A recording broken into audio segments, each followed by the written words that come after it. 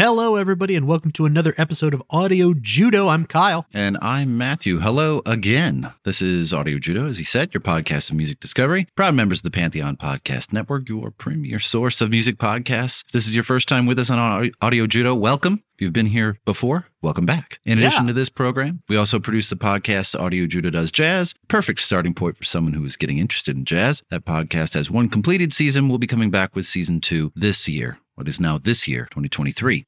We also produce Throughline, a podcast devoted to finding the concepts within albums. Throughline just released an episode that included an up-and-coming new band called Karma and the Killjoys, and that interview is wonderful, so I encourage you to check that one out. And if that content isn't enough for you, we have one more way, our Patreon account. Kyle? Yeah, so we've got 3 tiers for our Patreon account. The Shout It Out Loud tier is $1 or euro or pound or quatlu or whatever your local currency is a month. And for that, you can help us keep making the podcast. And in return, we will give you a shout out at the end of every episode of Audio Judo for as long as you're a patron. You want to step it up a little bit and get some of that bonus content that Matthew was just talking about for $5 a month. You can really help us out by keeping the podcast alive and getting a little extra something for yourself in return. For that, you get a shout out by name at the end of every episode, 2-day early access to full episodes, access to the bonus mini episodes called Judo Chops, and occasional bonus bits such as unedited interviews, behind the scenes videos, and tiny tidbits that got cut out of episodes, generally because we were being jackasses. You really want to help the podcast out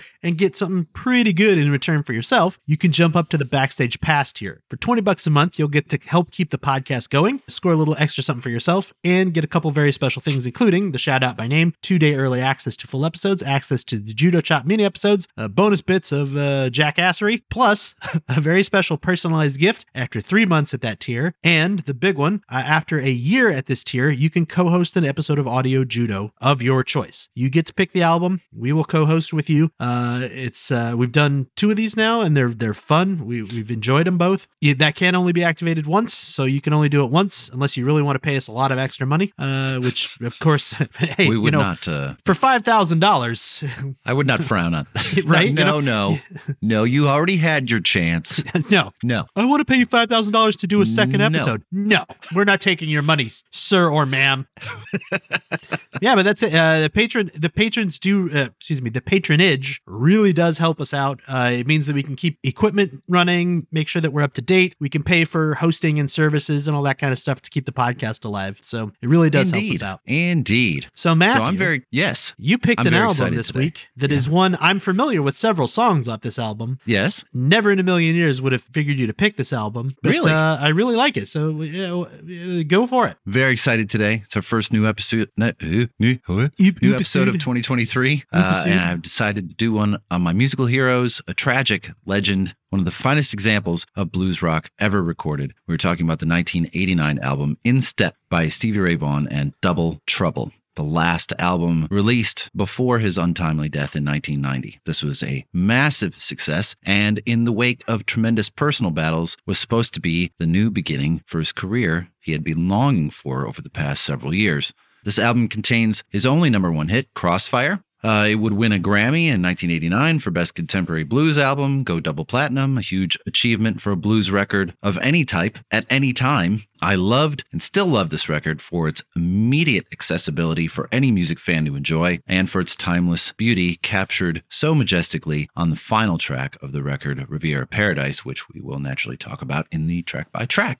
But before we talk about this record, we should talk about the man and the legend, Stevie Ray Vaughan. Yeah. You have something right off? Yeah, sure. He was born October 3rd, 1954 in Dallas, Texas to Jimmy Lee Vaughan and Martha Jean Vaughan. They moved around a lot when he was a kid. They lived in Texas, Arkansas, Louisiana, Mississippi, and Oklahoma, which seems like they were clustered right there in that central south part of the U.S. Panhandle area. Yeah.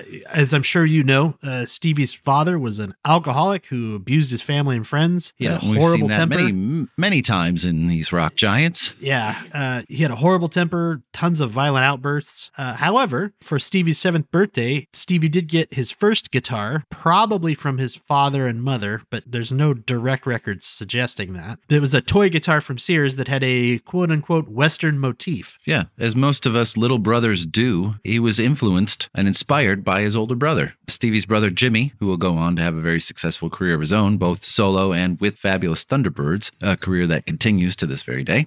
Jimmy played the guitar, so naturally he wanted to as well. And Stevie dabbled on drums and sax. Thank God that didn't pan out. He began to teach himself songs by ear that were on the radio. In 1963, at the ripe old age of 9, he got his first electric guitar, a Gibson, which was a hand-me-down from Jimmy. As that is typically the case, my first drum set was also a hand-me-down from, not from Jimmy, but from my brother. I was about to say, if you got a hand-me-down drum set from Jimmy Vaughan, I was like, wow, why, do you still have it? Can we see it? Is it signed? But, okay. But weirdly enough, only 2 years later in 1965, at only age 11, he joined his first band, the Chantones, but left shortly after their first gig, which was at a talent show because he realized the band couldn't perform the entirety of a Jimmy Reed song. So, a bunch of 11-year-olds can't even finish one song. What a bunch of losers. Yeah. But this became a bit of a pattern, Yeah. His passion for the instrument became full-blown obsession when Jimmy left home at the age of 16. Stevie devoted everything he had to it, much to the dismay of his parents, of course. You read the story about the hamburger job, right? Oh, I felt that sounded gross. The hamburger stand job. That sounds a little better. He took a job at a hamburger stand when he was only like 14, washing dishes and emptying trash for 70 cents an hour. And because he was miserable, it got him out of the house and earned him a little bit of money, and he was trying to get away, but it just didn't work out. And one night when he was emptying a barrel of grease, he fell into it and got completely covered head to toe in disgusting grill grease, and decided after that, he was like, fuck it, music is my future. If any of us know, the three of us know when they're changing the grease traps at the casino, how fucking bad that smells forever. Yeah, I don't want to go off on a tangent here, but the grossest smell. We were leaving a casino one night after work. It was like almost midnight. We're walking out to the parking garage. The grease trap is right next to that. And there was a big truck out there pumping stuff out of the grease trap. And as we got closer, I was like, oh, that's kind of a gross smell. And then the wind shifted. I threw up. That smell was so bad. It was like getting hit in the face. You threw up? Like just a wall of smell. Because I remember a couple people, one of those nights almost threw up. Like someone almost threw up on my back as we were walking. I think Jess did. I believe that was Jess. We all ran past it because we were all retching. I ended up getting up to the car, starting to drive away, and I had to pull over and like vomit out the door. Oh, that's awesome. It was disgusting. And I have nothing but respect for the people that do that as a job, because it is one of the grossest jobs that we have to do in a modern society. And I appreciate it way more knowing that they have to put up with that probably all the time because it just seeps into you. It is a foul and offensive odor. Anyways, sorry about the tangent. In 1970, he joined a band called Liberation, which was a 9-piece band with a full horn section. And in mid-1970, they performed a show at the Adolphus Hotel in downtown Dallas, which ZZ Top had asked them to perform in personally. During the Liberation set break, ZZ Top invited Stevie Ray to jam with them on a song called Thunderbird. According to people there, they tore that shit down. Yeah. And Stevie was 16. He was 16. Yeah. 16, right? I wasn't doing anything like that, not at 16 or ever. In late 1970, he joined the band Cast of Thousands for his first official recording session. Also in the band at that time was future actor Stephen Tobolowsky, which is awesome. He, of course, played Needle Nose Ned Ryerson from Groundhog Day. I have that exact same note. Been in countless movies and shows. That's awesome. In 1971, bored by playing pop hits with Liberation, he formed his own band, Blackbird. And around this time, he also got sick of Dallas. So he dropped out of school, moved to Austin, pursue. Why can't I say that word today? Pursue music full time. And they regularly played at a blues club called the Soap Creek Saloon. Opened for well-known bands like Wishbone Ash and Zephyr. Wishbone Ash has an album on my wall right there. It's the one that looks like Darth Vader. But they had too many personnel changes, so he left Blackbird, and joined a band called Crackerjack that lasted for a whole 3 months. He can't stay still. He's just one of those guys. So in March of 73, joined the band the Nightcrawlers, who had as their singer the legendary Austin musician Doyle Bramhall, who Vaughan had met years earlier. Following month, they recorded an album in L.A., which was soundly rejected by A&M Records, but contained Stevie's first original recorded compositions. In 1975, he joined the six-piece band Paul Ray and the Cobras that would begin a run at the Soap Creek Saloon that lasted for 2.5 years. Wow. Right, that gig eventually became known as Antones. They changed the name from Soap Creek Saloon to Antones, which would widely become known as Austin's home of the blues. They were voted Austin's Band of the Year in 1976 and afforded Vaughan the opportunity to jam with his heroes and legends of the blues, Buddy Guy, Albert King, and Lightning Hopkins. So in September of 77, he left the Cobras to join a new band again, the Triple Threat Review with W.C. Clark. But in 1978, Clark left the band and Vaughan took over, renamed them Double Trouble, taken from the title of an Otis Rush song. And over the next few years, there would be numerous personnel changes before finally settling on the three. Stevie Ray Vaughan on guitars and vocals, Chris Layton on drums, and Tommy Shannon on bass. December 5th, 1979, Stevie Ray Vaughan was busted after a gig opening for Muddy Waters for cocaine possession. What? Right. Ended up with 2 years probation and a stipulation to not leave Texas and to enter a drug treatment program. He would not do either of those two things. That sounds about right.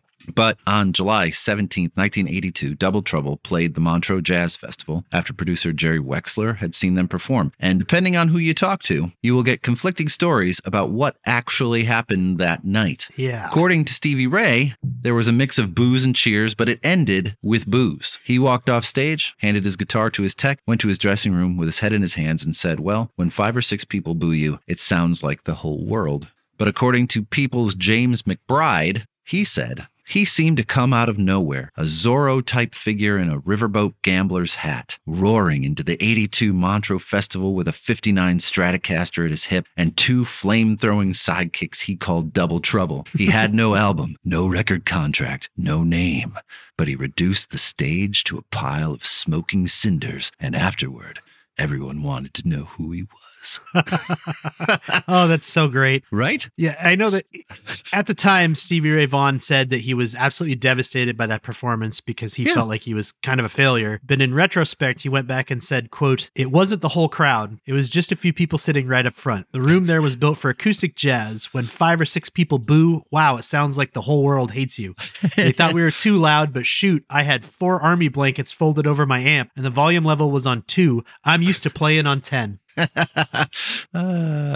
So that film of that concert has been released on DVD, and while he still performs like a master, you could definitely hear the boos. You can hear him through the mics.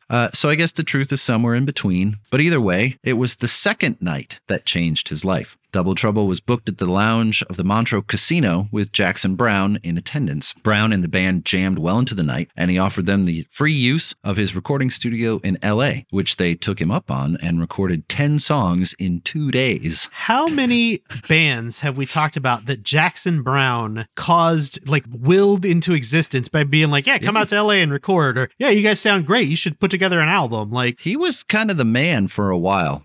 Apparently. Yeah, it's weird, because he's nowhere now. But he was the dude. But while they were in the studio recording these 10 songs in 2 days, Stevie Ray Vaughan gets a call from David Bowie, who he had met, right? He had met at Montreux, and Bowie said, "Hey, why don't you come be a part of my next album? Let's dance." He recorded 6 of the 8 songs on the record, including the title track and China Girl. That album would sell 3 times the amount of records that Bowie's previous album had sold, and the solos on songs like China Girl and Let's Dance are undeniably Stevie Ray Vaughan. I encourage you to go listen to those songs again, or you could just listen to China Girl solo right now. Yeah.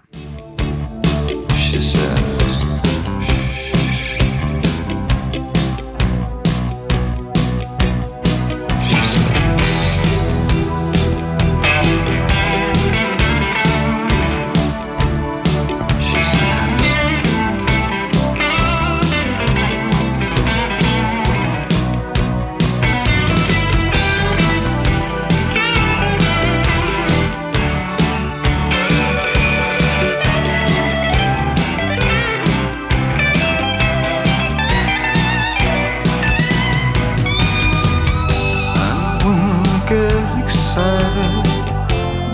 in April 1983, just a month after being signed to Epic Records, Bowie asked Vaughan to play guitar on the Serious Moonlight tour supporting Let's Dance. He agreed, but somewhere in the middle of rehearsals and just a few days before the start of the tour, he bailed, saying, "It was kind of risky, but I really didn't need all the headaches."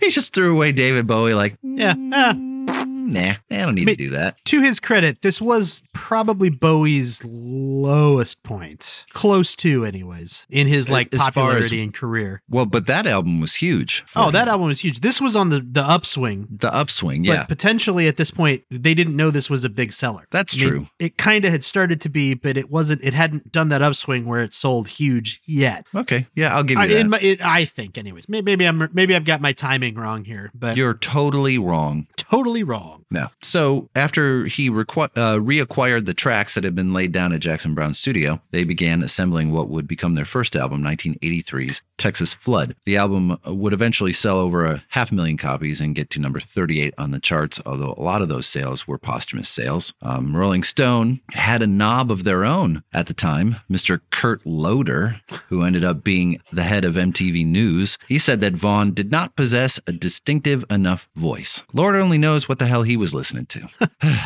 But on June 16th, he had his coming out party, an album release party at the Tango nightclub with Ted Nugent, Sammy Hagar, The Kinks, and Uriah Heep. What the fuck kind of mix of people is that? And it was huge for him. What the hell's Nugent doing there? What followed was a 2-month tour opening for the Moody Blues. Again, not sure about that one either. Yeah. Stevie Ray Vaughan. But he plays the blues, and they're the Moody Blues. Oh, yeah, that fits then. That's so fine. They can go together. They played a sold-out show at the Beacon Theater in New York, and an appearance on Austin City Limits cemented his guitar hero status. So early 84, they began working on their second album, which was to be released in May of that year. 1984's Couldn't Stand the Weather. Driven by a cover of Jimi Hendrix's Voodoo Child, that album would rapidly outpace its predecessor, peaked at number 31, would remain on the charts for 38 weeks. His voice began to mature, his playing also developed, and they followed that up with the, requisite worldwide tour. The follow-up to that record took a much more measured approach.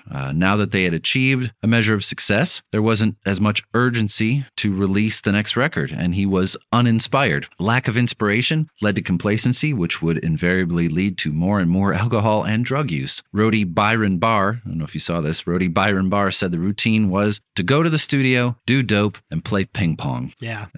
Boy. But at the time, Stevie was finding it very difficult to sing the complex rhythm parts and sing at the same time. So he wanted to add a new sound to the band. Enter keyboardist Reese Winans. He is a legend. And I met him a year or so ago when he was touring with Joe Bonamassa, and they rolled through the theater I work at here in Las Vegas.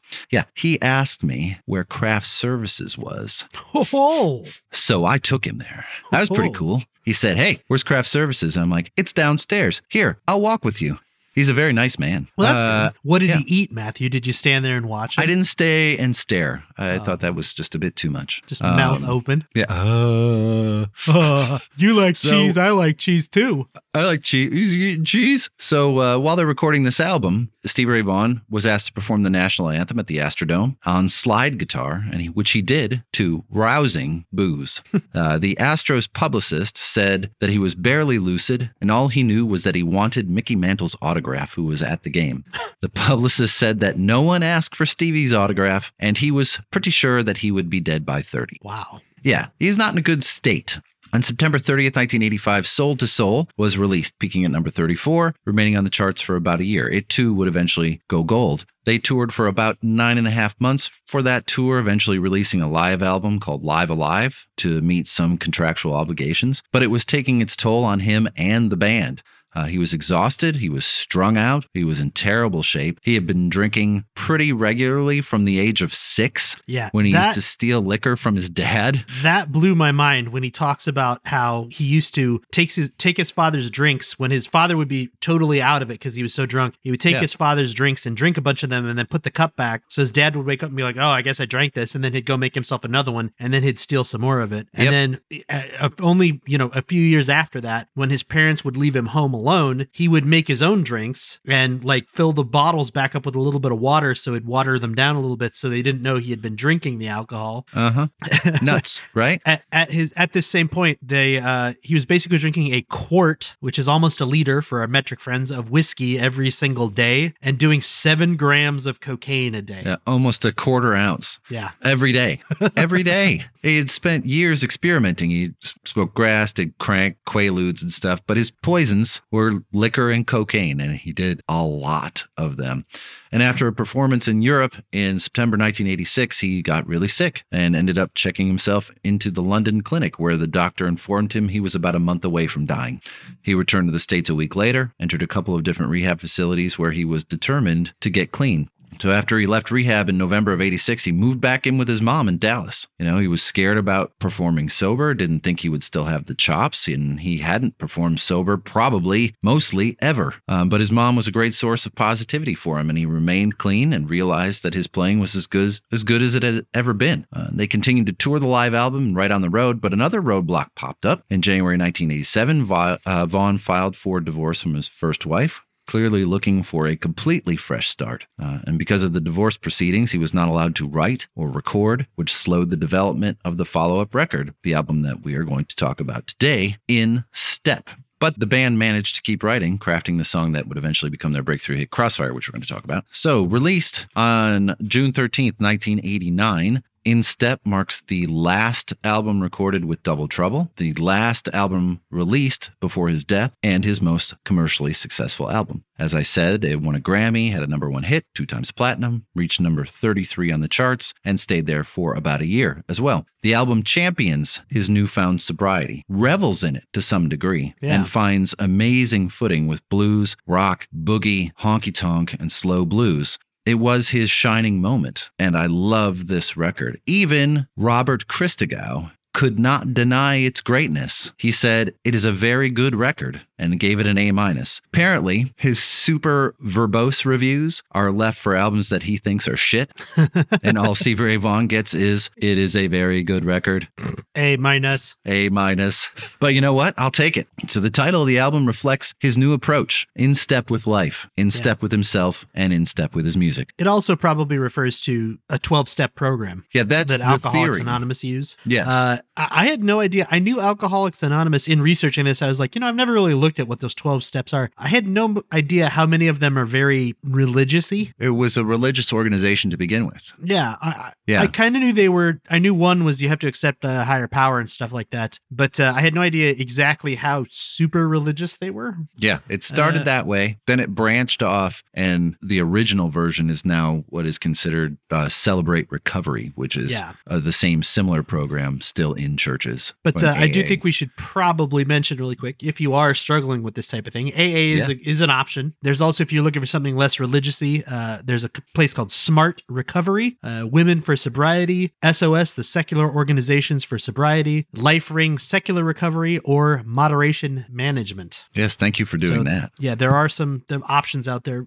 Every time we talk about this, I think about it's like, man. Well, it's so prevalent. I mean, it's nuts. So my brother and I are very different drummers. While I gravitated to jazz and rock, he was more into harder rock and blues. He joined, this would be about 1987, 8, so it was probably about 15.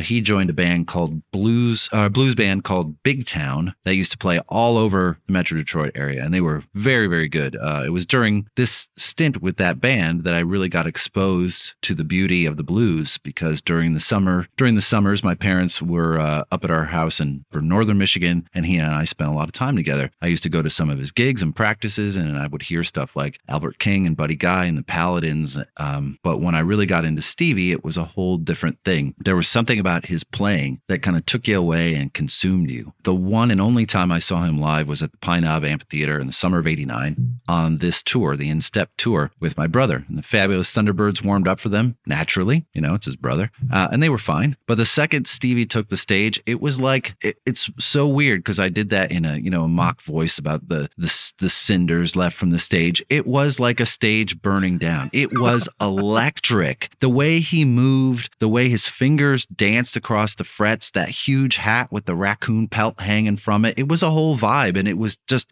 you're totally enraptured by the whole experience. And the band's not doing much except pounding out what they're supposed to be pounding out. They're not, but it was incredible. Like those shows, you're like, holy shit, am I seeing what I think I'm seeing? And yeah, you are. And I so loved being around for this time.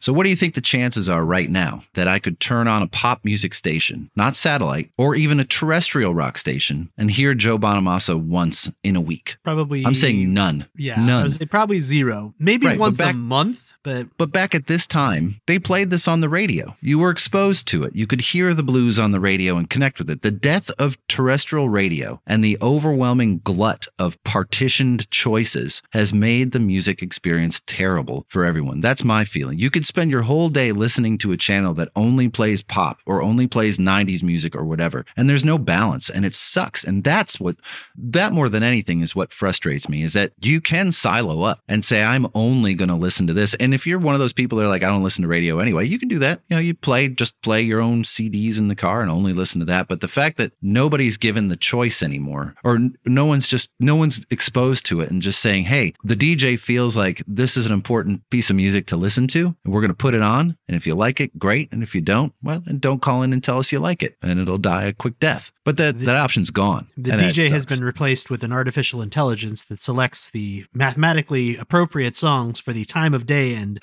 current number of people on the road. Yeah, that blows. Yeah, it does. You get album artwork? Would you like to talk about the artwork? Yeah, let's talk about the cover. It's really simple. It's just a picture of Stevie Ray Vaughan in a poncho and his big hat with his head down. You can't really even tell that it's him. He's playing an acoustic guitar. In the top right corner, it has the SRV Stevie Ray Vaughan logo. It says Stevie Ray Vaughan and Double Trouble. And in the top left, it says In Step in like a handwritten script. The graphics design was by David Coleman. David was a senior designer for Sony from 1988 to 2005. He still works for Sony to this day. He also owns his own design company, so it makes sense that he would be one of the designers at this time. He's actually credited on hundreds of albums because Sony did all this stuff in-house. And they would just say, oh, you're making an album with Sony? Here's our designer. So he has hundreds of credits for design work. The art direction is by Nancy Donald, another person with tons of music albums. She worked for Sony at the time. Don't remember where she works now, but she's still art around, I director believe. for Michael Jackson's Bad. Yeah, and photography by Alan Messer, who I feel like we've talked about before, but I couldn't find his name in any of my notes. Yeah, I can't remember which albums he's done. Yeah, but yes, we have talked about him. He won a Grammy for album design. He's photographed basically every famous musician from the early 70s at some point or another. So it's a very simple cover design, but very effective. You know immediately what this album is like. Yeah, his face is covered. It's almost like a monk. He's almost like in a prayerful type pose, kind of bending down. Yeah. It's interesting. I do like the cover.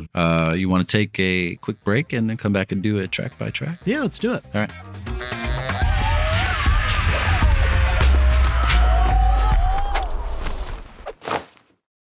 Hello, Pantheon Podcast listeners. Christian Swain here to tell you more about my experience with Raycon earbuds. Our family now has 3 pairs of Raycon earbuds around the house, and my wife just grabbed a pair of the Headphone Pros to replace some headphones from a company that was double the price. And yes, she loves them. Now, if you haven't pulled the trigger on a pair of Raycons, or even if you have, but you're in the market for another pair because they're just that good, well, now is the time to check them out, because they just launched their upgraded model of the best-selling everyday earbuds.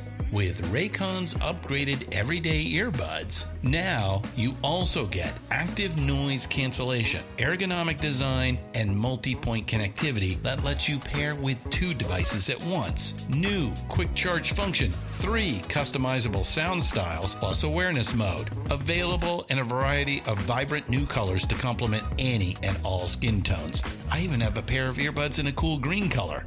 I have tried just about every earbud known to humankind, and these Raycons are fantastic. Seriously, if you've been wanting to check out Raycons, there truly is no better time. You're going to ask yourself why you didn't check them out sooner, and Raycon offers a 30-day happiness guarantee. So what are you waiting for? Go to buyraycon.com/Pantheon today to get 20% off your Raycon order, plus free shipping. That's right, you'll get 20% off and free shipping at buyraycon.com/Pantheon. buyraycon.com/Pantheon.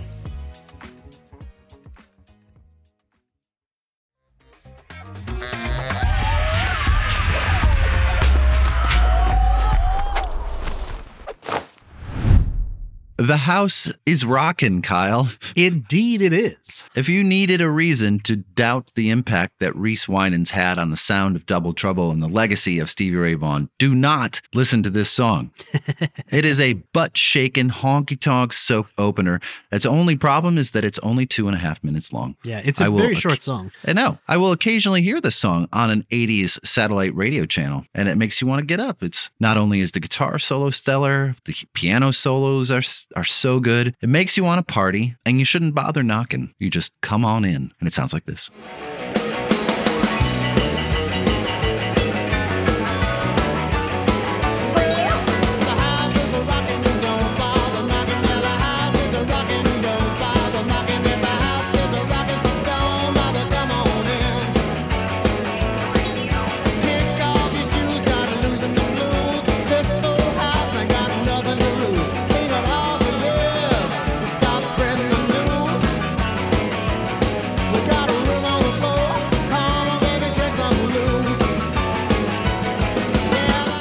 Go ahead. I would say a lot of people speculated that the title comes from the saying / bumper sticker from the 60s and 70s. If this van's a rockin', don't come a knockin'. I would say that's pretty accurate. Makes a lot of sense. However, that might imply that since if the house is a rockin', don't bother knockin', come right inside to the orgy that's going on inside.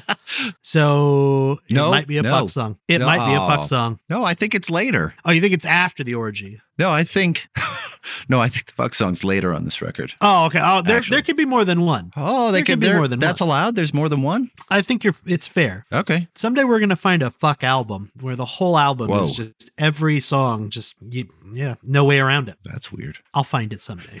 So this song was co-written by Doyle Bramhall, who had become Vaughan's co-writer over the previous couple of years. Bramhall released a solo record in 94, worked with some other great artists over the years, but was kind of broken after the loss of Stevie Ray. He's also the father of Doyle Bramhall Jr., that makes sense, who achieved much more significant success with Eric Clapton and Roger Waters. Doyle Sr. passed away in his sleep in 2011 at the age of 62. So that's sad.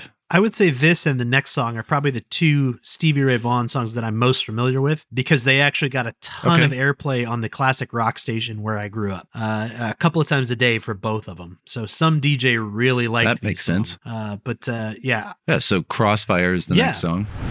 As we've mentioned a few times, this was Stevie Ray's only #1 hit. It was not written by him, but the songwriting duo of Bill Carter and Ruth Ellsworth. Couple was jamming together with the rest of Double Trouble while Stevie was restricted from participating due to his divorce. And they came up with this tune and threw some lyrics on it. And whammo, the song goes to #1. Ends up winning Song of the Year in the Austin City Music Awards and receives an award for being played over 1 million times on the radio. Wow. That's a lot. In addition to that, one of the bands that I was in during high school, Legend of Rupert, performed this song for many a high school dance. This was fun. I love this song. So the horns are provided by the Texicali Horns, which consisted of Joe Sublett on saxophone and Daryl Leonard on trumpet. Sublett has performed and recorded with many bands, including Taj Mahal, the Blues Brothers, and the Phantom Blues Band. Leonard is equally accomplished, playing with Taj Mahal and also recording with Buddy Guy Keb Mo and the Rolling Stones. Crossfire sounds like this.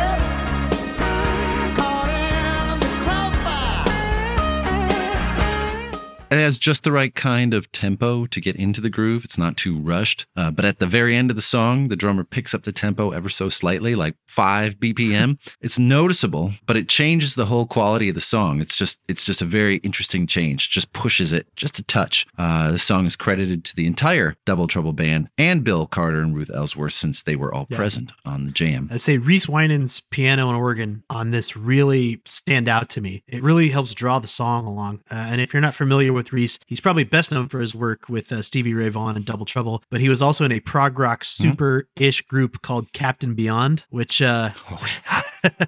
Captain Beyond is kind of a forgotten about band from the 70s. They had 3 albums, which are all actually pretty good. The first one, the self-titled one, Captain Beyond, is worth a listen and might have an episode in it in the future, mostly because the background for the band is bonkers. Is it bonkers? Well, it was all these different musicians from, I'm drawing a blank now, but Deep Purple and other super famous bands got together to do Captain Beyond. And then after they started to be successful, their former bandmates started to sue them and be like, well, wait a minute, you took that idea from me. I get money for that. Oh, you took that kind of these lyrics were something we talked about, so I get a piece of that. And they basically got sued out of existence. They also had they could have been on our rotating rosters episode, because they have this list of 30-ish people who were in or out of the band for like, you're on 2 tour dates. So you're in the band, and then we're done with you. We don't want you in the band anymore. Oh, you're in for like recording half an album. Get the hell out of here. We don't like your sound, but you're still going to be on the album. It's a huge fucking mess, but they're great. Definitely go check out Captain Beyond. They say get the hell out of here. Get the hell out of here. Also surprise. No, we definitely need to do that. Oh, go ahead. Go ahead. No, you go ahead. Surprised another great guitar solo from Stevie Ray Vaughan here. Basically, every song on this album has a wonderful guitar solo buried in it. It's true. You're going to hear several of them. They're great. They are all great. The engineer on this song was Richard Mullins. And as far as I know, Randy, there is no association with Peter Gabriel. So, Tightrope. Another song co-written by Bramhall and Vaughan. This is really where the album starts to take on the personality of Vaughan from a lyrical perspective. The first 2 songs were A Get Up and Dance opener, and B, a song not written by him. While they both sound like Stevie Ray Vaughan, the lyrics aren't reflective of what he had been through, but that changes on this song. The first 2 verses deal very honestly with how he was feeling during those years of drug abuse. First half line of each verse: caught up in a whirlwind, knee deep in hot water, afraid of my own shadow, heart full of darkness. It's all very clear that he was aware of where he was during the abuse and how much damage he was doing to himself and his relationships. But once you are in the cycle, it is very difficult, as any recovering addict will tell you. It's very difficult to get out of that cycle. The tightrope is just that metaphorical point where you can keep trying to balance your life on this thin wire and risk falling off for good, or you could try to make it to the other side where things won't necessarily be easier, but they might be better. For many years after I had stopped using, this was my personal growth anthem. I used to listen to it on those days that I wasn't quite sure what direction I was headed, and it's a good reminder. The second 2 verses of the song have him achieving that growth. And one of the best lines of the whole record is, "Through eyes of love I see, I've been looking at a friend," meaning he's starting to recognize himself as worth it to stay sober, because he had a lot more left to say. And Tightrope sounds like this. Walking the tightrope between wrong and right. Walking the tightrope both day and night.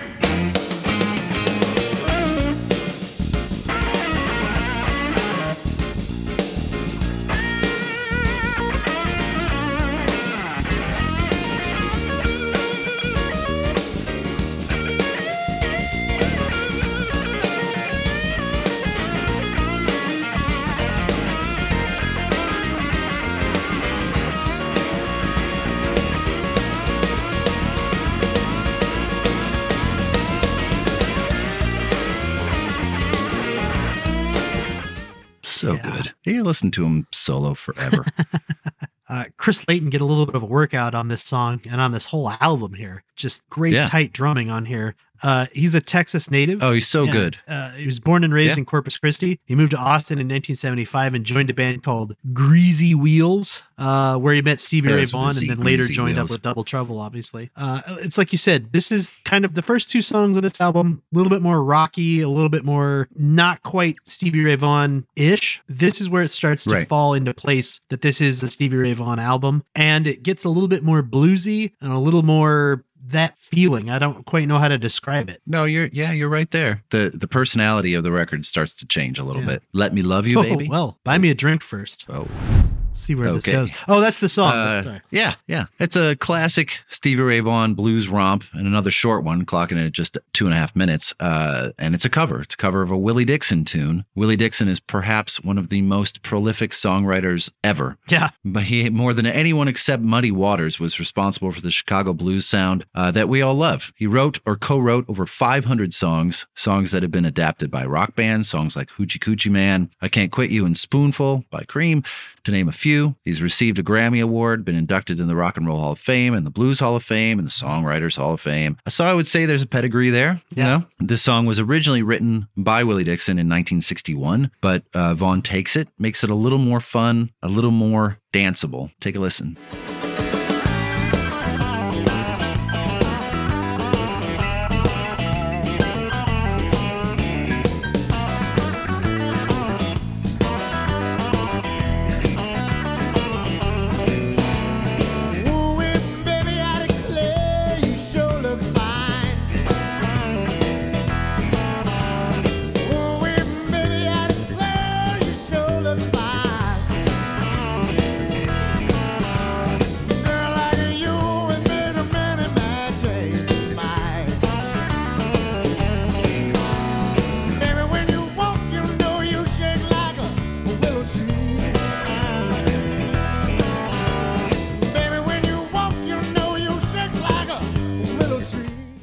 Tinkly honky-tonk piano really sets this one aside from everything else on the album. It definitely makes it like a completely unique song, and it also pulls that blues, the Chicago blues sound out even more. But I totally agree with you that Stevie Ray Vaughan took it and made it something unique. It pays homage to the past, but it's something unique and homage.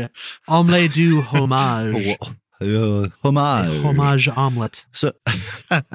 So one of the things that Stevie Ray does on his guitar that you start to pick up if you keep listening, especially in this song, even though I put no examples of it at all, is his little slide up the neck right before a guitar phrase. He does it all over this record, and especially in this song. It's kind of like a little calling card, and I'm sure it's kind of, with how difficult some of these rhythms are while he's singing, it's a way to determine where he is on the neck of his guitar a little bit. That slide, because he can feel the frets as he goes by. I think it's like a good geolocator, like just kind of knows where he's starting off. He does it all over this record, and I love that sound so much. I wish I would have put that on that song. That's stupid. What an asshole. It's okay. I do that all the time. I pick a clip and I'm like, oh, this sounds great. And then I throw it in there, and then I go back and look at my notes, and I'm like, here's a clip of this exact thing from the song. And I'm like, oh, shit. I didn't put that in there. I didn't even put that in there. Oops. Sorry, everybody. You got more on that one? No, that's about all I got. But you could leave my girl alone. Leave my girl alone. At the same time. This is really the first true slow blues jam on the record. It's another cover, this time the work of the one and only king of Chicago blues, Buddy Guy. Buddy Guy is only called an influence by Eric Clapton, Jimi Hendrix, Jimmy Page, Keith Richards, Jeff Beck, Gary Clark, John Mayer, Joe Bonamassa, and of course, Stevie Ray Vaughan. So a bunch of unknowns. Yeah, he's garbage. He's won 8 Grammy Awards, including a Lifetime Achievement Award. He's won a National Arts Medal, a Kennedy Center Award, was voted number 23 on the Rolling Stone list of greatest guitarists ever. Far, far, far too low, in my opinion. Oh yeah, and at the age of 86, he still performs almost 120 shows per year. What? Yeah, many of them at his bar in Chicago. Yeah, 120 shows a year at age 86. So when are we going to Chicago? I know that's working. My brother's seen him at his bar in Chicago. It's like a pilgrimage, I think, for most blues fans. I think you have to. It's like going to Mecca. You have to, I gotta go. No, this song, Leave My Girl Alone, was actually written by Buddy Guy in 1967. And Stevie Ray, ever the blues purist, gives this song song all of the reverence that it deserves with a beautifully crafted solo that is everything you want it to be. And here it is right here.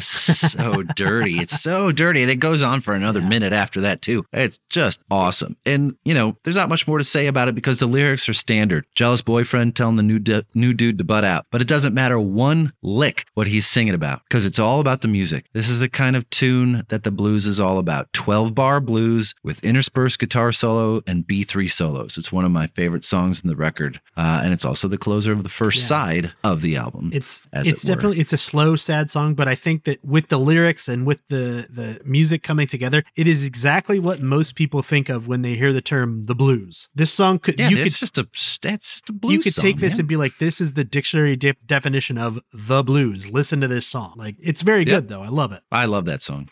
Travis Walk. An instrumental written by opener of side 2. Stevie Ray Vaughan, like you said, the opener of side 2. It has this super intricate guitar rhythm that makes sense as to why he didn't add lyrics to it. Can you imagine having to play and sing that part at the same time? That's crazy. And this is just another short song. It's just a little over 2 minutes. The bass line follows pretty close to the rhythm part, and that in it of itself is a pretty big achievement. The bass is played on this song by longtime Double Trouble member Tommy Shannon. This guy's been around a bit. He played at Woodstock with Johnny Winter. Are you kidding me? He's at Woodstock and he's playing with Stevie Ray Vaughan in his band. That's just, to me, that's just weird. He, along with the rest of Double Trouble, was inducted into the Rock and Roll Hall of Fame in 2015. And here's a little bit of Travis Walk.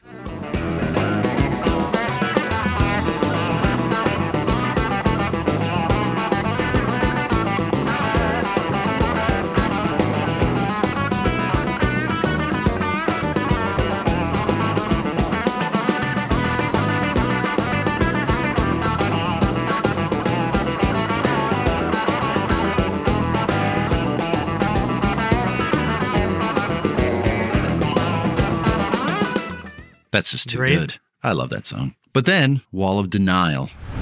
And this song gets a lot of attack and disdain from people because they feel it is almost overtly about AA and recovery. The album is called In Step after all. People speculate, as you mentioned, that this is a direct reference to the 12-step program associated with AA. Vaughan had said no, and I can't really argue with him, but this song is most definitely about coming to terms with what you used to be and who you are now. Lyrics like, we've all had our demons from the garden of white lies, dressed them, amused them, pulling wool over our eyes, go so far as to love them, to keep them from letting go, all the while they were killing us, but we couldn't let it show. I mean, call it whatever you want, but it is surely about recovery. And why shouldn't he write about that? He had been through a ton and made it to the other side, and we write about what we know. And I think he was feeling great about life at this point, and why shouldn't he celebrate what he endured?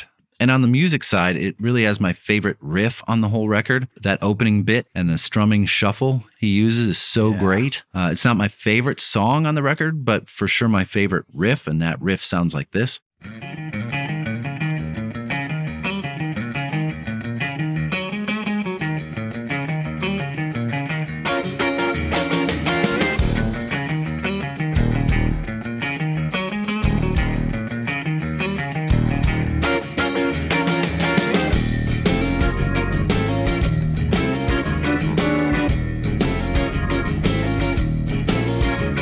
It won't look it now.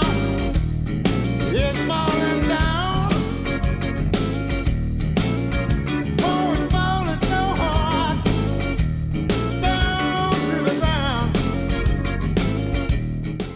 I feel like this song really should have been on some super cheesy cop show back in the late 80s. Or maybe like a shitty movie starring Tom Berenger. I could definitely see both of those. But I couldn't find any. Yeah, I couldn't find anything. I feel like that's a missed opportunity. Film could have been called Wall of It's a Denial. good song. Ooh. Starring Willem Dafoe. Oh. Now we just stepped it up a notch. Scratch and Sniff. Scratch and Sniff.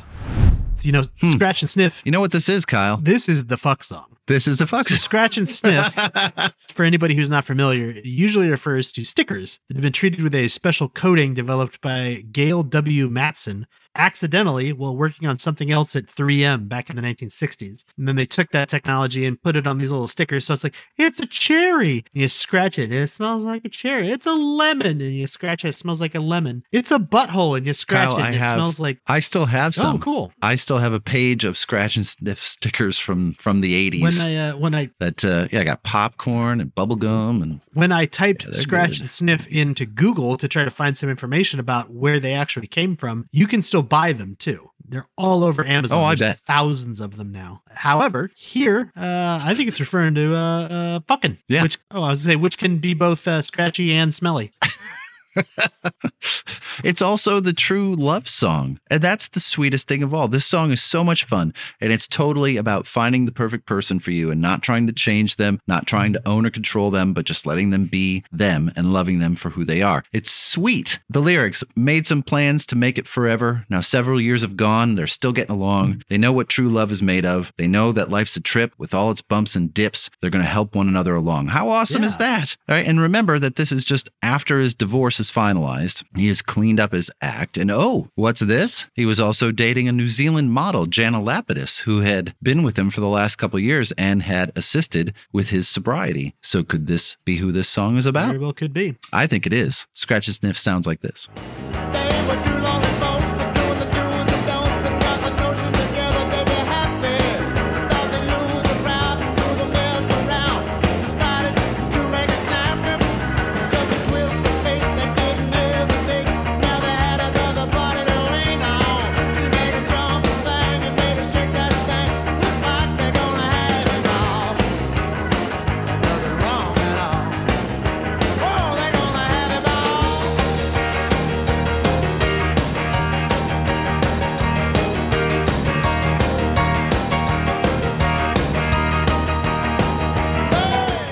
I love this song. For the music, the lyrics, for the sentiment, it's got all the hallmarks of a great Stevie Ray Vaughan blues rocker. And it's just a little more fun. You got more on Yeah, that? I think you covered pretty much everything I got. Damn you. Love Me, Darling? Oh, again? Oh, Oh, yeah. that's the next song. Yeah, twice. It's another cover. Written by Howlin' Wolf, a.k.a. Chester Arthur Burnett, who's one of the most influential blues musicians of all time. His list of accomplishments was amazing. Delta Blues, Yeah. Chicago Blues, known for Smokestack Lightning. Also known for being a rarity among blues or any musicians. He was never a drug user. He was married to his wife for 30 plus years. He was also absolutely financially stable when almost all musicians were none of those things. He was disciplined with his money, so much so that he used to offer his backing musicians health plans when they played for him as part of their compensation. Wow. How cool is that? This guy was totally like solid. Like, oh, by the way, I'm playing Delta Blues about how my life is so shitty. And I'm going to go ahead and get you this 401k started. Are you on the beneficiary. PPE plan or the HMO plan, or what are you doing? But Stevie Ray does what he does with it. It makes it sound fantastic. And here's a piece. I said, tell me, darling, am I right or am I wrong? I'm determined to know, little girl, you coming home. Come on home, baby.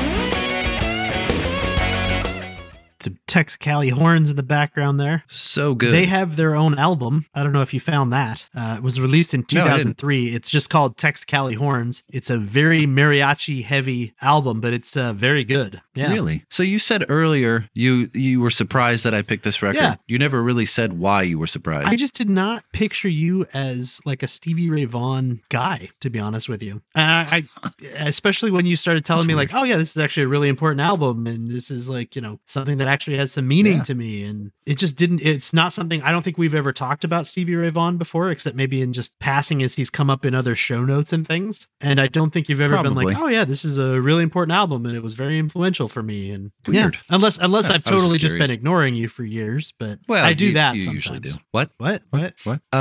So the last track, Riviera Paradise. Like a true magician, he saves his best for last. The final song on the record is the other instrumental, and the only other song completely written by Stevie Ray Vaughan, and it is a tour de force of blues, jazz, rock stylings. It is without a doubt my favorite song on the record, and probably my favorite of his entire catalog. It is emotive, and is also almost 9 minutes long, and it sounds like this.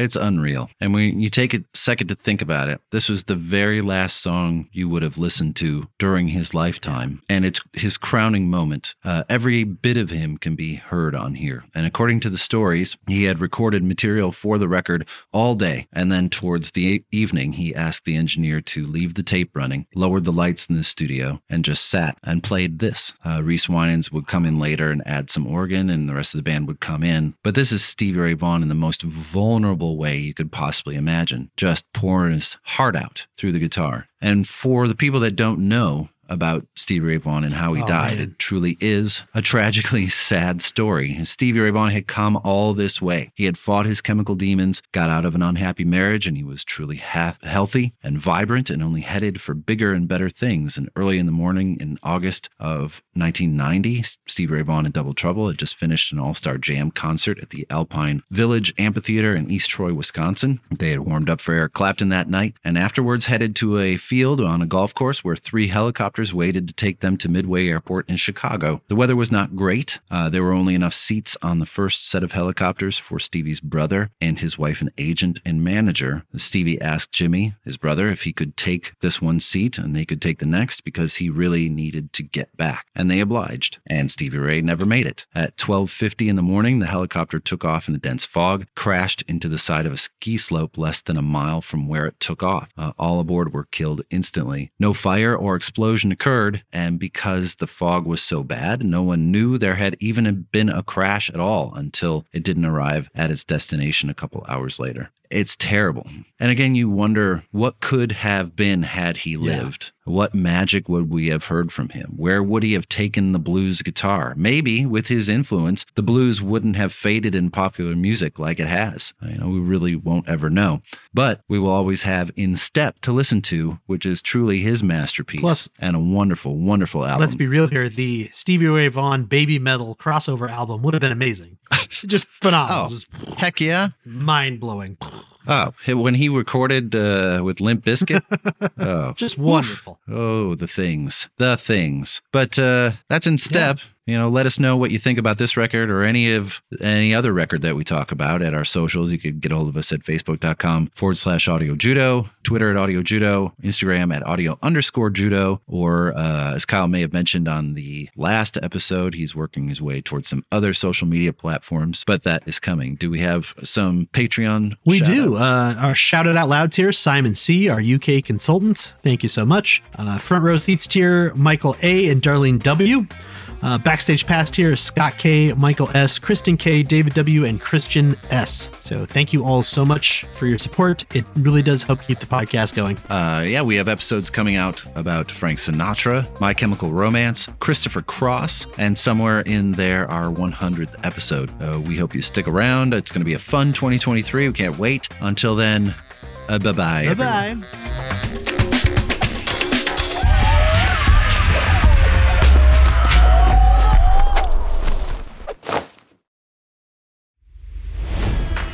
It's NFL draft season, and that means it's time to start thinking about fantasy football. FantasyPoints.com features industry-leading experts and prognosticators using proprietary hand-charted data to help you score more fantasy points. FantasyPoints.com is the place to go for whatever kind of fantasy football you play. Whether you play fantasy football, daily fantasy sports, or do a little bit of everything, Fantasy Points has the meticulously researched content to guide you to victory. And why wait for the fall? Fantasy Points also covers the new spring football league, the UFL. Join the guru, John Hansen, Scott Barrett, Joe Dolan, and other massive names in the fantasy football universe with an exclusive offer. Use code Pantheon for 15% off any Fantasy Points package, including the all-in package, with access to every article, tool, and data nugget that Fantasy Points has to offer. That's FantasyPoints.com and code Pantheon for 15% off at Fantasy Points. FantasyPoints.com, code Pantheon. Score more fantasy points.